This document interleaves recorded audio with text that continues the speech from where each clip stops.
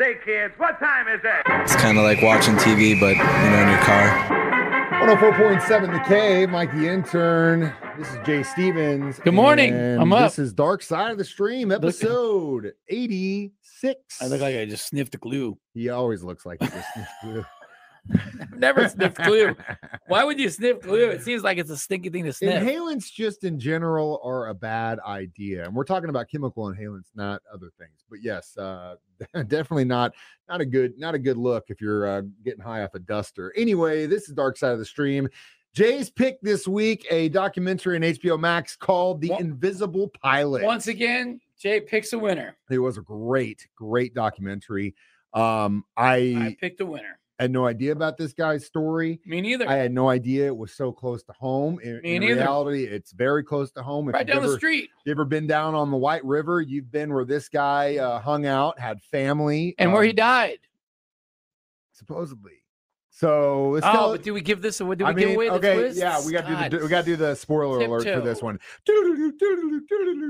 Spoiler alert! All right, if you haven't seen it, turn it off. If you haven't seen this documentary called The Invisible Pilot, we're gonna throw the cat out of the bag right now because there's definitely a shocker at the beginning of episode 1 that you're right at the end when you're like, wait a minute, what? Hey, what? I could see it coming. You did see? Yeah, I could see it coming. Jordan could see it coming too. I didn't know how he did it in the way they did it, but I could definitely see it coming. Basically, what happens? I didn't see it coming. Let's go back to the beginning. This guy, Gary, he was a pilot, very accomplished pilot, crop duster. And then he went back to Arkansas to be a crop duster. Had his own business, ends up selling it. They say that he was such a good crop duster that he would actually dip his plane into the White River. If you understand anything about aviation, putting your wheels in water going that fast is extremely dangerous. And you have to be so damn accurate that you don't flip in, flip off. He would wash his wheels off into the White River and get back out. And so he'd fly and drop beers to the farmers. Yeah, he would drop beers to the farmers. He sounded like the guy to hang out with. He was the dude. Good looking dude. Guy's guy. Wild man. Had it all. He definitely was. He was a wild child. He was with a woman. She was pregnant. Ends up leaving her for another woman. Starts a family with her, but sells his business. Goes to Alaska. Tries to make money on the oil deal. Puts all of his eggs in one basket. Ends up getting screwed. Loses a lot of money. Starts flying at the same time. He instead of to make ends meet. I love this part. They're up in Alaska. They start smoking weed a lot. And his wife, who I guess at the time was real straight edge, she goes, I'd never tried grass before. He kind of got me into it. And it was the first time I was like, whoa, this is incredible. The government's been lying to me about this. If they're lying to me about this, what else are they lying to me about? And I love that. I was like, oh, that's so good. Because she's, they're in their 70s and 80s now. And it was just, it's hindsight, but it was really cool to hear her say that. So he starts smuggling pot and oil and cigarettes and stuff and doing that little small time smuggle game in the north. Ends up getting popped. Goes back to Arkansas. Ends up getting popped again with like an ounce of weed in Arkansas at this time. That could mean life in prison. So what do? Like anybody does, like good American does. You run from the law and fake your own death with small children. And we'll get to next on Dark Side of the Stream what he did after that on 104.7 The Cave. 104.7 The Cave, Mike the Intern, Jay Stevens back in the studio. It is Dark Side of the Stream this week discussing The Invisible Pilot. So Gary Betzner is now dead. And he gets on a motorcycle and rides west, ends up in Hawaii. Now, people that lie have two choices. Either they have to be so good they're going to get an Academy Award, or you have to convince yourself that the lie is true so that you can keep the story going because you convinced yourself it's the truth, and that's how you portray the truth. The way they got his wife to do this was unbelievably smart, was they hypnotized her. Hypnosis, trained for months leading up. She actually believed that man was dead. When things would happen, she grieved him so much so that she had to be put into an institution because it screwed her up so bad. Well, I don't know how the conversation went when she found out that she had been hypnotized and that her husband was actually alive. She didn't call him Gary anymore. He was now Lucas, and he was living in Hawaii. Hippie. Perfect place for a criminal to hide out. Weed. Yeah. They take the kids out there, the family, and they go live out in Hawaii for a while. until he gets busted again with pot. And so he's like, you know what? The kids have been living out here being hippies. They need to get into school. They need to do their thing. We can't be doing this anymore. Go back to Arkansas. I'll figure out a way to make money. So he sends the family back to Arkansas. Well, at the same time, he started dealing with gout. And it was so bad that he couldn't actually even fly his plane anymore. And he heard through the by that if you use this magical white powder substance, also known as cocaine, the miracle drug to cure your gout. It would cure your gout. I'd never heard this before. I didn't and either, I was just like, dude. But I guess cocaine can cure gout because it worked for this guy. So he goes down to Miami to find some cocaine to help with his gout so he can start flying again and figure out what the hell he's going to do. In the meantime, he strikes up friendships with some nefarious characters, to say the least, and starts doing little smuggling runs for some of these guys in Miami. Starts making good money, big time money, and it starts going haywire, big time. And I had to stop and think for a second watching this documentary that if Jay Stevens had been like this guy described himself as just an Arkansas farm boy that knew how to fly. I think if Jay Stevens had been in this time and he was a rock star, man, we would have been talking about Jay Stevens and all your aliases. Well, and then they start, with the gun smuggling for the government. Well, that part comes a little bit later, and his involvement. I didn't know. The Iran there was Contra. the Barry Seal guy, but then there was this guy too. They had a lot of these guys, I guess, right? Oh yeah. The Nicaragua situation was a nasty one. Scandalous. It was hilarious that the documentary maker actually showed two versions of Reagan actually lying about it and then telling the truth, but then catching himself saying that they were actually involved and saying, no, I didn't say that, which was obviously a lie because it was happening. It was one of those things where I don't know anything about it, but the CIA certainly does. And we'll talk about that next. Dark Side of the Stream, 104.7 The Cave.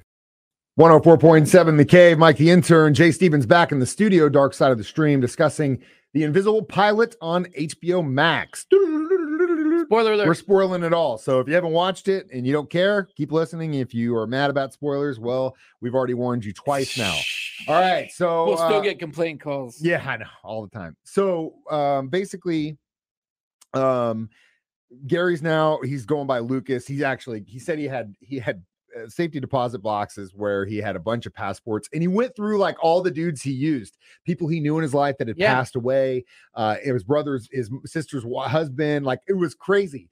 And he said, if I get too many speeding tickets or too much heat on this one, I just go put that one in and take out another one. Well, that was always the move. It probably doesn't work nowadays, but the move was you get a social security number of somebody who died young, and you use that, and you could always this was like you don't know about this hustle? No, dude. Okay. Maybe I should. I didn't know we were given instructions on how to falsify identities on the station, but Jay seems to know. It used to be fairly simple to change your identity. Now, maybe it's a little bit trickier. It doesn't work as well. But at the time, in the late 70s and 80s, you could pretty much do whatever the hell you want. And a lot of these smugglers did, and they were running a lot of drugs.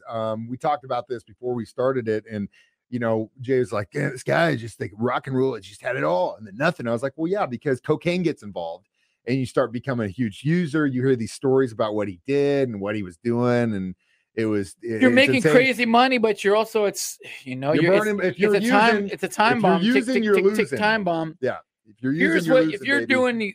running some scams or some shady business and you're making a lot of money, look, take 1 million, 2 million. Cash or gold or something, put it, hide it, bury it, whatever, stash it. Because when you're going to get caught, they're going to take all your money. If you got something stashed, though, there you go. There goes the government's already spying on me. If you're absolutely right. In one case, stash some of it. One case, Pablo and the Escobar family still have millions buried all over South America. They can't find. It's probably ruined now and rotten, but it's bad. Gary described counting money so many times that their hands would be filthy. That's how much money they were counting. And he makes the comment, and this goes along with what you said, it's not hard to make money. It's hard to hold on to money, especially when you're using cocaine a lot. And this guy was. And so basically, in the middle of all this, their CIA show up at a hangar when he's got, I don't know, it was like 500 kilos or something like that. It's just a crazy amount of stuff. And they call him by his real name, which no one had called him that in years. And he was like, oh God. And so basically they told him, you're going to take some guns and some mines and stuff down to Central America, make runs for us. And so he would do that, come back with cocaine, get paid, sometimes get paid in cocaine, sometimes get paid in cash. But essentially he was running guns for the CIA in the Iran-Contra incident down in and in exchange, they were looking the other way. And they would let him do it. Yeah. Now, they also, according to him, gave him immunity because he was working with the government. But as we know, the CIA wasn't really even working with the government themselves. Oh, man. But that was part of the game because they couldn't. Essentially, they wanted to stop communism in the South America. Eventually, the Congress said, no, we're not financing you guys helping either side. That's not right. We're not doing it. Well, the administration at the time said, no, we're going to do that anyway. We're going to use these guys to just basically be our hitman under the radar, and then they can say, hey, we didn't know what they were doing. Then how do you finance it? We can't get congressional support. Well, that's where the guns and the drugs and all that start coming in. Cities. That's how they made money to do it. It's done. But I thought it was hilarious they got the old president lying on camera because he definitely knew about it, and he didn't do a very good job pretending that he didn't know about it. Woo. And it's a bad deal. But we're not talking about that situation. We're talking about this guy. So he does it for a while, and then eventually, and the Pablo Escobar story about how when he started working with Pablo, like they even found his first wife and kid, took pictures of him. Oh, sent it to him. Yeah. So just say, look, you know who we are, and we definitely know who you are. You got it. I mean, I was scared. I was scared for myself when I saw that. I was like, the level of stress these dudes, like, I can't even. You think your life's stressful? Try being a smuggler, working with the government. Flying under radar and stuff. And crazy. All right, we'll talk about our reviews. Dark Side of the Stream next on 104.7 The K. 104.7 The K. Mike the Intern. Jay Stevens back in the studio. Dark Side of the Stream, episode 86. The Invisible Pilot. So I would give this documentary at least 4 kilos of cocaine all day long. Yeah. Maybe more because I had no idea about. I mean, I've seen Cocaine Cowboys. They had Morales in there. I saw the American Made movie with Tom Cruise about Barry Seal. Yeah. Props to the pilot Raven, who was smuggling marijuana with him at the time, but then when they started getting to cocaine, was like, nope, I've seen this movie and my part's not in it. Yep. I love that guy. That was smart. He's probably had a lot easier, not as much money, but definitely an easier life than Gary, who eventually did get arrested. Did his whole sentence despite the immunity, the government. Tried to do that. They still put him in the slammer. They dragged him into congressional hearings, man. John Kerry was there.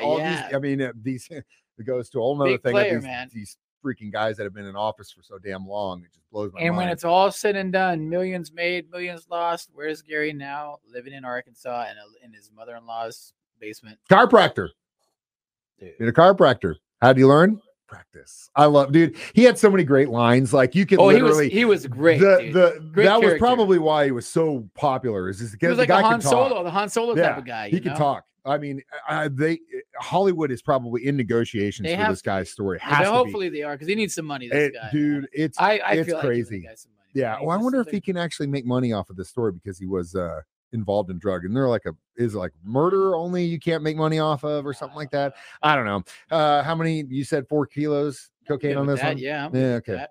All right. Well, Jay had me on HBO Max. I kept seeing previews for a documentary called Fire Boys, and that will be the subject of next week's Dark Side. Yeah, it's about the kids in California that are in the correctional system, and basically they're given a choice. You can sit in jail or you can go help us fight wildfires. Oh. So they're given a second chance, and it's a dangerous one. Do they get paid? No, they get out early with basically risking their lives to stop wildfires. So slave labor?